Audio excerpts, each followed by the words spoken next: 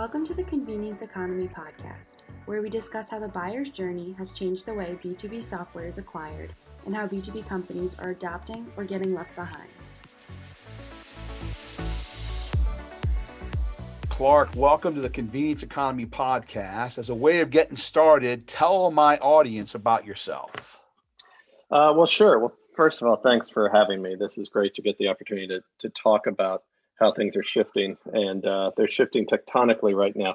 But I've been leading software marketing organizations for 25 years now, mostly B2B, for the last 15 years or so, SaaS, software as a service companies. But, creating categories, opening up markets, driving outcomes for customers, for the companies, for investors. And that's included great brands like Mercury Interactive and Workday, most recently Intact, which we sold to Sage about 3 years ago. And since then, I've been advising and consulting with investors and CEOs and their teams with high growth technology companies on go-to-market strategy and execution. So this concept of the convenience economy, really resonates with me. I've lived a lot of it as it's grown. We've lived through this year where these shifts have really accelerated a lot of the trends that guys like you and I have been working around. So it's great to be here to chat and compare notes. Oh man, I'm thankful because it's great for my audience to hear from an expert. You've been with some great companies. It's not like you've been with a couple one person shops, right? So you and I talked a while back, and this the idea of the convenience economy kind of registered with each other, and we talk about it a lot at Almaden about the fact that people, right, are now what do you call it, the Amazon effect or the shop at home effect, or just this digital world where you're carrying a mainframe around in your hand. You expect things to be convenience, and it's a lot more important than perhaps price, right, or perhaps other things. It's really important. So as a CMO, right, you've been at it a while.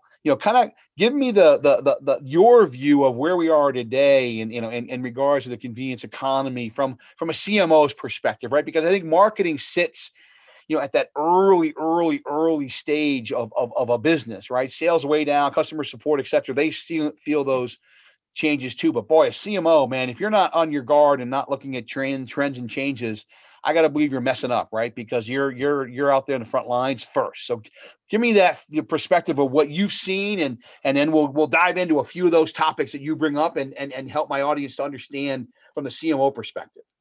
Sure, absolutely. Well, I think first of all, it's impossible to talk about any of this right now without talking about the pandemic and the impact that it's had on buying and selling in our day-to-day lives, right? So, hopefully we'll begin to come out of all of this, but the question is what stays with us, right? And what has changed that won't unchange. We're talking about this in our previous conversation, right?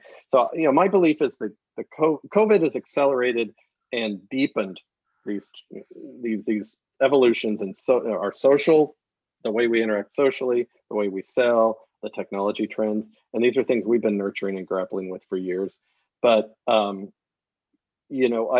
think the underlying thing is what I've seen in working with companies the last year is that COVID has driven focus in the way that you're going to have to communicate with your prospects, your customers, right? And all your communication and all of your selling. I mean, it's so difficult for any of us to hold attention these days compared to the normal world, right?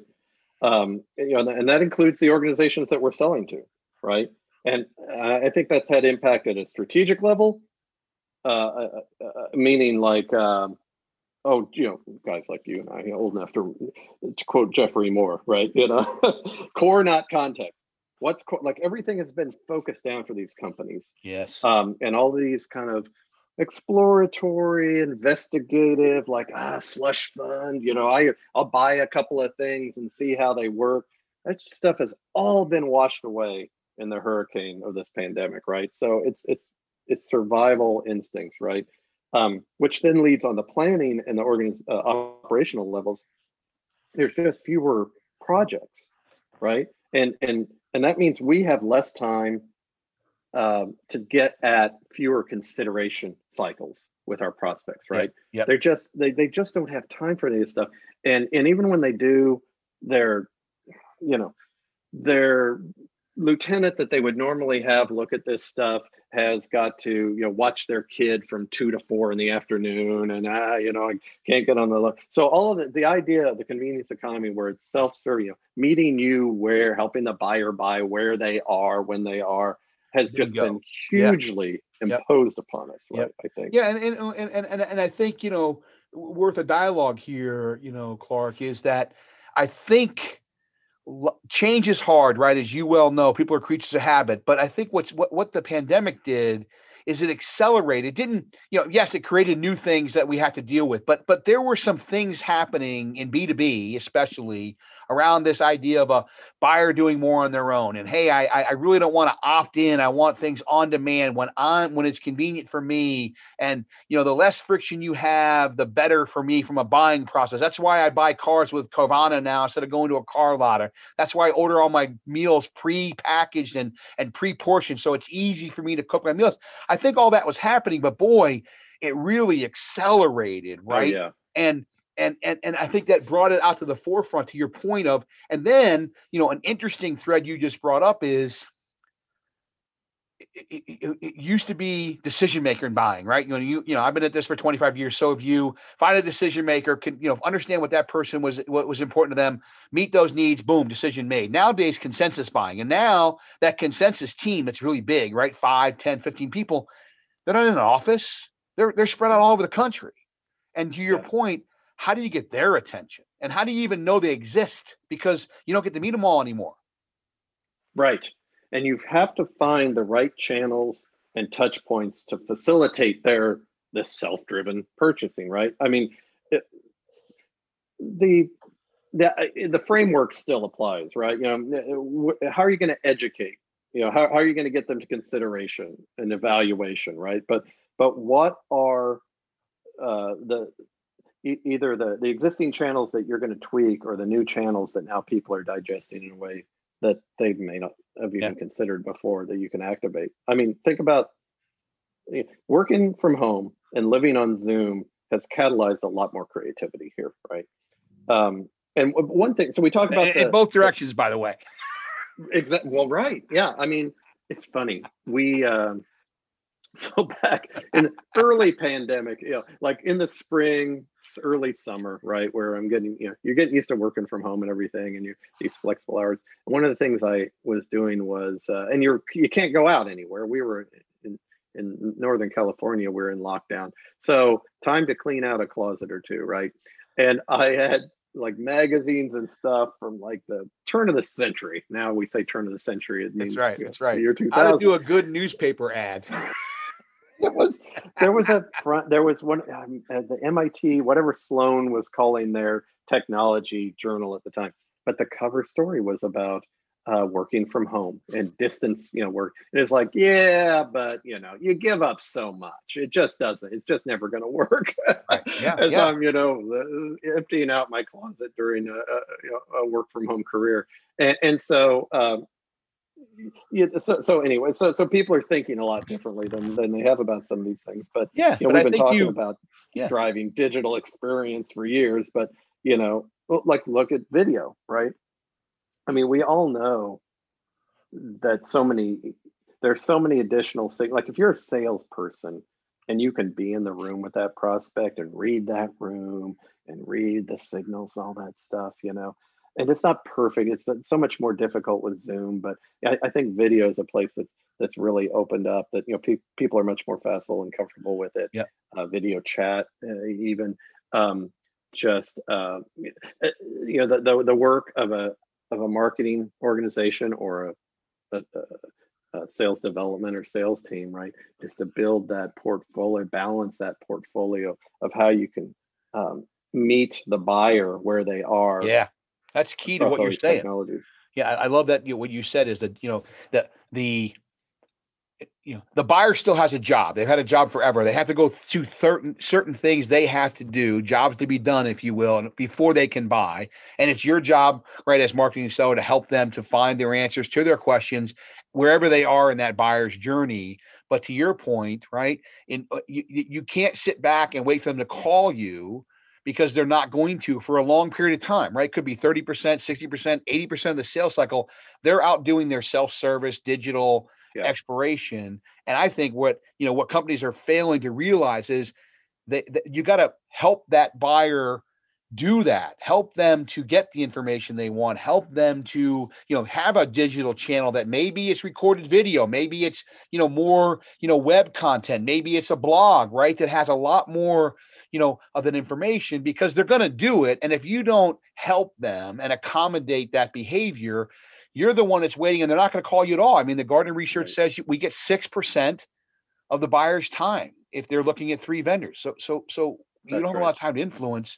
You better do it digitally. And digitally to me doesn't mean Facebook and Twitter. It means providing a portal or a place where, people have questions, they get answers. And I think what you said is meet them where they are. And if they're not engaged with you yet, you have to do it in a digital way, a channel way, a portal way to help them and accommodate them. And that's what you're referring to. Yep. Or move upstream and find the other places that they are. I'm a huge believer, and I think it's become even more critical through this last year. So we talk mostly about kind of owned channels, right? Like they come get to them to our website so we can tell our stories better ways. But you cannot forget about earned channels. And in classic times, that kind of meant get some PR, et cetera. But one thing that I'm a big believer in that I don't see companies using as often as I would think are these product review sites, right? I mean, like particularly selling to the enterprise back in the day, these enterprises would scratch out a huge check to Gartner or Forrester or somebody, and then say, so come in and tell me like which CRM system I should be using, or ERP, or name your TLA, your TLA, 3-letter acronym. That's all been disintermediated, right, by people like G2 or Capterra. And so we put a big focus on this at Intact as being the customer satisfaction leader. I mean, the great brands today, we talk about the convenience economy, we talk about comparisons between kind of B2C and B2B. The great B2B brands today have fan bases, even for stuff that you'd think like 10 years ago was like fan base for a computer system to keep track of your people. But what you're really, that's fan base is digital trust, right? Think about your personal life, the person, the business, whoever that helps you understand, the right kind of flowers to plant, or the maintenance due on your car, or what appliances to buy. They provide you with free answers to your questions. When the day comes that you're going to buy those flowers or buy those shrubs or buy that appliance, you go there first. Why? Because they've established digital trust. So this, people talk about this idea of community, and that's what you're talking about, this fan base. But what it really is, hey, no one's going to come to your dealership anymore to ask you, can you walk me through the safety features of this car? They're going to do it on their own. But give them that data, and then when the day comes, they're ready to buy. They may come to you the last mile of the sale. Excellent analogy you're talking about there is that unearned channel, that fan base, and I think that's where a lot of businesses fail to. They want to control the cycle, right? And they want to play the old game of, hey, Clark, you're asking me for this. I need something from you first. That's all gone. Like. That's just not the way people behave anymore. You better be open and work through that. So that's another great point of that idea of the fan base. And I think you're right. I mean, I read articles that say that the average buyer can go to 11 places for information, right? You mentioned G2 or Capterra. How about Glassdoor, knowing everything about your company, your culture, right? Going to a financial site, understanding everything about your finances, right? I mean, the data is not held by the corporation anymore. It's everywhere. And you need to embrace that. And you make a great point there, which is all data is not created equal too, right? So where can they get that data? They're going to get data about your culture and the inside your 4 walls from people that are inside those 4 walls, right? They're going to get the financial information from the people that have access or have done their research there. And I think another huge leg of this, and some of it comes through the product review sites, but in general, the idea of the customer success stories, right? We always say, use for both educating and then objection handling, give them customer stories. But particularly I think in a world that's been so turned upside down, like it has in the last year, and the stakes have been cranked up so much on these companies. Yeah, everybody's had to shrink their plan, and everybody's had to refocus everything. Um, Folks want to hear specifically about the outcomes they can expect and see that you're aligned to delivering those for them. And so I think that kind of the more traditional customer success story you're going to see, and this part of this is unlocked by these different channels like social media, et cetera. But I just think the testimonial and that interpersonal sort of connection. Now it has to be a story that's applicable to them. I mean, you can't sell a manufacturer with a story from, a fast food chain or something, or bank. But I just think all of these channels, like you're saying, they're going to go out and find across all these channels, both the channel and the signal and the source all matter. Yep. As they're educating themselves. Yeah, we obviously, this isn't about Amadim, right? But at the end of the day, right, we're talking about using searchable video as a way to let that buyer get their hands on your product earlier in the buying cycle, because to your point, right, they want validation, they want authenticity, they want to understand, if I was using this software, how would it work, right? And I'm not going to read a 30-page white paper on how workflow works in our application, or here's how analytics work. They want to feel it because they're going to be using it if they buy your product. And I think that's another, kind of this fan base idea, this community of let's move the product forward. Some companies, heck, product-led growth is working great, right? Trials and so, but it took 15, 20 years for SaaS to migrate to every business, right? Product-led growth is not going to happen where tomorrow you go, hey, we're going to be a product-led growth company and give trials and freemiums. It's not all software is geared to be that way, but man, using video or searchable videos or online demos and automation allows that prospect to engage in that product sooner and get some of those questions answered, to your point, right, from the source, not from someone, and guess what? You'd prefer to do it that way than hearing it from John, who heard it from Mary, who heard it from Paul, right? Right. Yeah. Like anything else in your life, right? Yep. Right. Like people always talk about, how consumerization has impacted the buying cycle, and that probably started, I guess, with the experience. Like why is this software so complicated when I'm at home and I'm on, Facebook or Amazon or something, right? And then it became about the e-commerce, the buying problem. Why is this so difficult to buy pencils and office supplies at my office when I can do it at home on a website? And now it's come to these the communication, I think, platforms and how people like why can I figure out why can I find a local astronomy club or whatever and everything that's going on there, but when I'm trying to buy something for my when I'm trying to get people's advice on a B2B purchase, that it's some like I have to go to the mountaintop and I've got to pay all my gold and I've got to then probably get an answer that I know is already jimmied around because somebody's trying to sell me something. What you guys are doing is I think really important about taking away those barriers so that people can, in their own context, we always talk about discovery calls, right? Sales enablement to help our SDR teams do discovery calls, and you're stabbing around trying to find pain and all this. They know their pain. Like if you give them a library for them to come look up their problems, that's easily accessible and they can do in their context, they bring the pain with them, and you can get to a much more meaningful conversation. Yeah. Listen, I tell our customer all the time, right? One of the reasons that Amadim is so successful is that A, you're removing that friction. B, you're letting that buyer, self-raise, not just raise their hand, but wave their hand. It's very similar to, why do you think that they make you scan your grocery card into the grocery store? Because they want to know what you're doing. They want to know what you're buying. They want to know your patterns. Well, that's the same thing with having a portal in which the buyer initiates which questions, which topics, which videos they watch, how long do they watch, who else do they invite, right? And by the way, they do it. They do it before 9, after 6, and on weekends. Wow, did you know that, right? And you're not even around in the office when they're doing their exploration and and fact finding and so forth. So Hey, enough of that. I got a few more minutes. I want to switch gears to, I heard a funny story. Actually, I don't think it's funny, so I shouldn't say that, but I was on the phone with somebody. I'm not going to tell you who, but I was talking about Amadim, right? And how we can search across, they had like 60, 70, 80 webinars. I'm like, gosh, how does anyone find anything?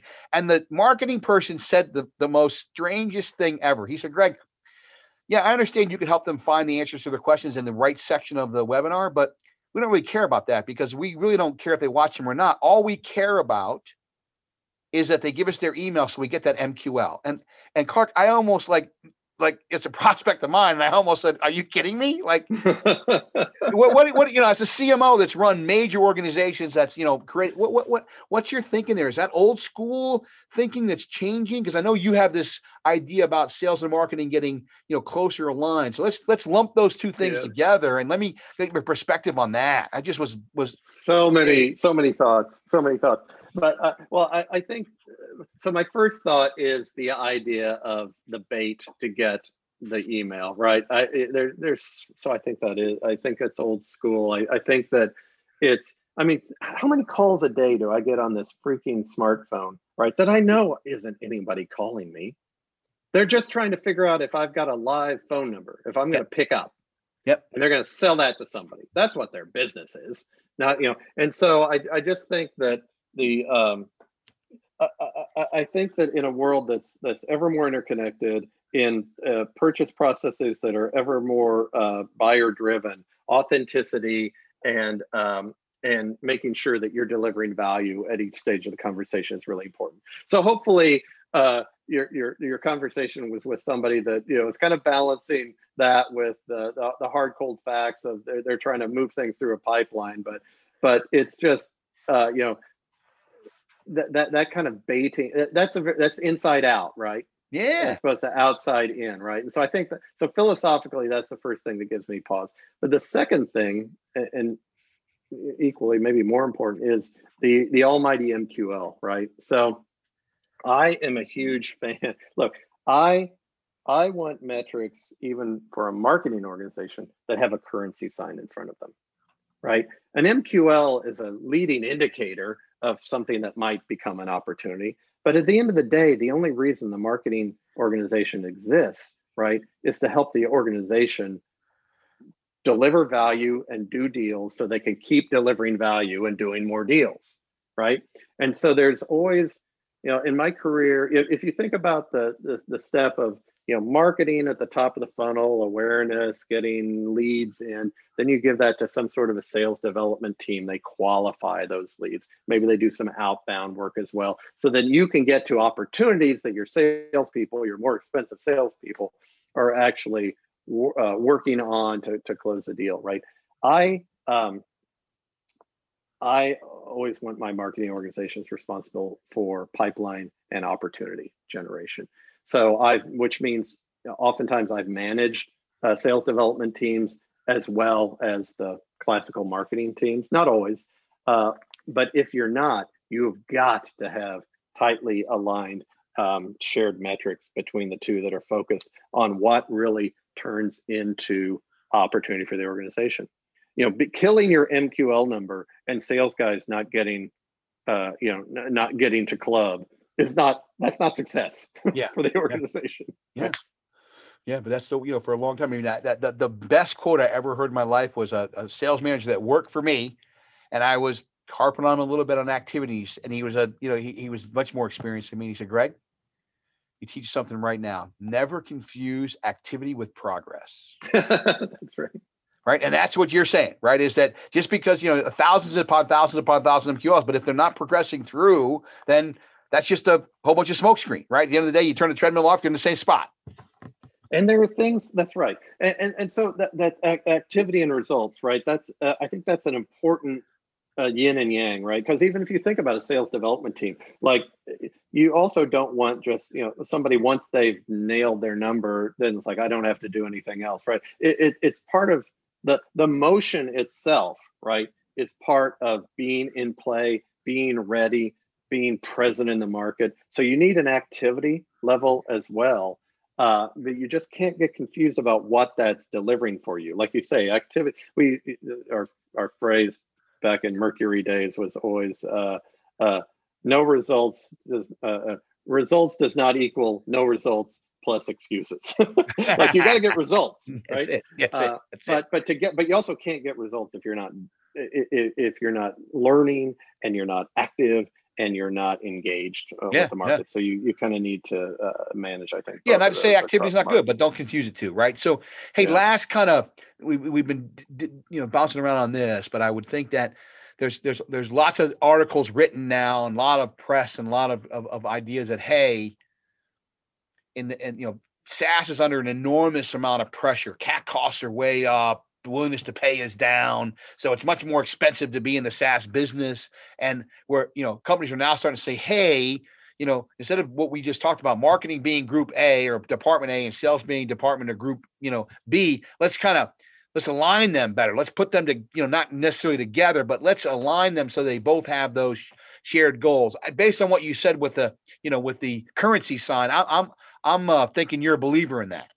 Oh, absolutely. Yeah. Well, and I would take it further. I think in the SaaS world in particular, the third vertex on that triangle has got to be customer success, right? Because it's a subscription. You have to earn it back. You may sign a multi-year agreement or something, but you've got to earn that business back every whatever period of time, contract period, right? And if you're going to grow, you also have to have, your customers have to be able to digest all the new capabilities and features, everything that you're adding into the product, right? It's not, again, we're old enough to remember where, you could, a hotshot sales guy could close a deal and you all peel out and you leave you leave Accenture or somebody to implement it. That's right. Right. And you're counting money and you're on to the next one. Right. Yep. None of that is true now. Right. Nope. So I think that not only to sales and marketing, you have to be aligned in that you're on this, it's a bit of a tread. It's continuity. Right. Now that gives you predictability, which helps your valuation and all the rest, but it's a bit of a treadmill. That treadmill has to extend then to not only how things get implemented and which isn't a one-time big bang anymore, but at each point release of the product, and then making sure that you're bringing that customer success back around first of all to the front of the process where you're able to share these stories that we talked about the value that you get out of this stuff, but also that it's a capital R relationship, right, with your customers. It's not a transactional relationship anymore. Yeah, no, I mean, listen, you're preaching to the choir. I mean, Amadim is all about this idea that, from suspect to prospect to, opportunity to customer to now they're a customer, they still have a need to learn. They still have questions that need to be answered. And no one goes to work that I've ever met that says, boy, today's going to be a great day to enter a ticket. Like they go to work because they want to get the job done. And then when your software prohibits them because they don't understand something, gosh, why can't you provide an easy, quick way for them to search and find an electronic demo or video to answer their question, right? And it's this flywheel effect that you want them to renew. You actually want them to look at new features and go, wow, maybe that feature would help me. Well, you can't, provide one-on-one tutelage to every single solitary one of your customers. So how do you scale? How do you leverage? And that's kind of why this CAC cost is way up, because there's all this nurturing and time that needs to be dealt with the customer. And a lot of people, what you said in the first 5 minutes was, what's that channel? Where is your customer? Trust me, their head is not in a book trying to read documentation. We don't do that anymore. But the 68% of all searches on YouTube start with the words "how to." That's where we go when we want to know how to change oil, how to boil rice, right? How to water a plant. At least, that's what most people do. So, provide that experience to your customers. So, boy, I'm gonna promise right now that we're gonna do another one of these in about 3 months, because I think there's a couple good topics that came up, and I'd like to stay in touch with you, and I think my audience would like to learn more. So, thank you very much, Clark, for your time and being on here and your professionalism. I do appreciate it. Well, again, thank you for having me. It's been great to put heads together on this stuff. Would love to continue the conversation, and I look forward to it. Take care, Craig. Thanks for listening to the Convenience Economy podcast. And remember to rate, review, and subscribe. And for past episodes, go to armadim.com.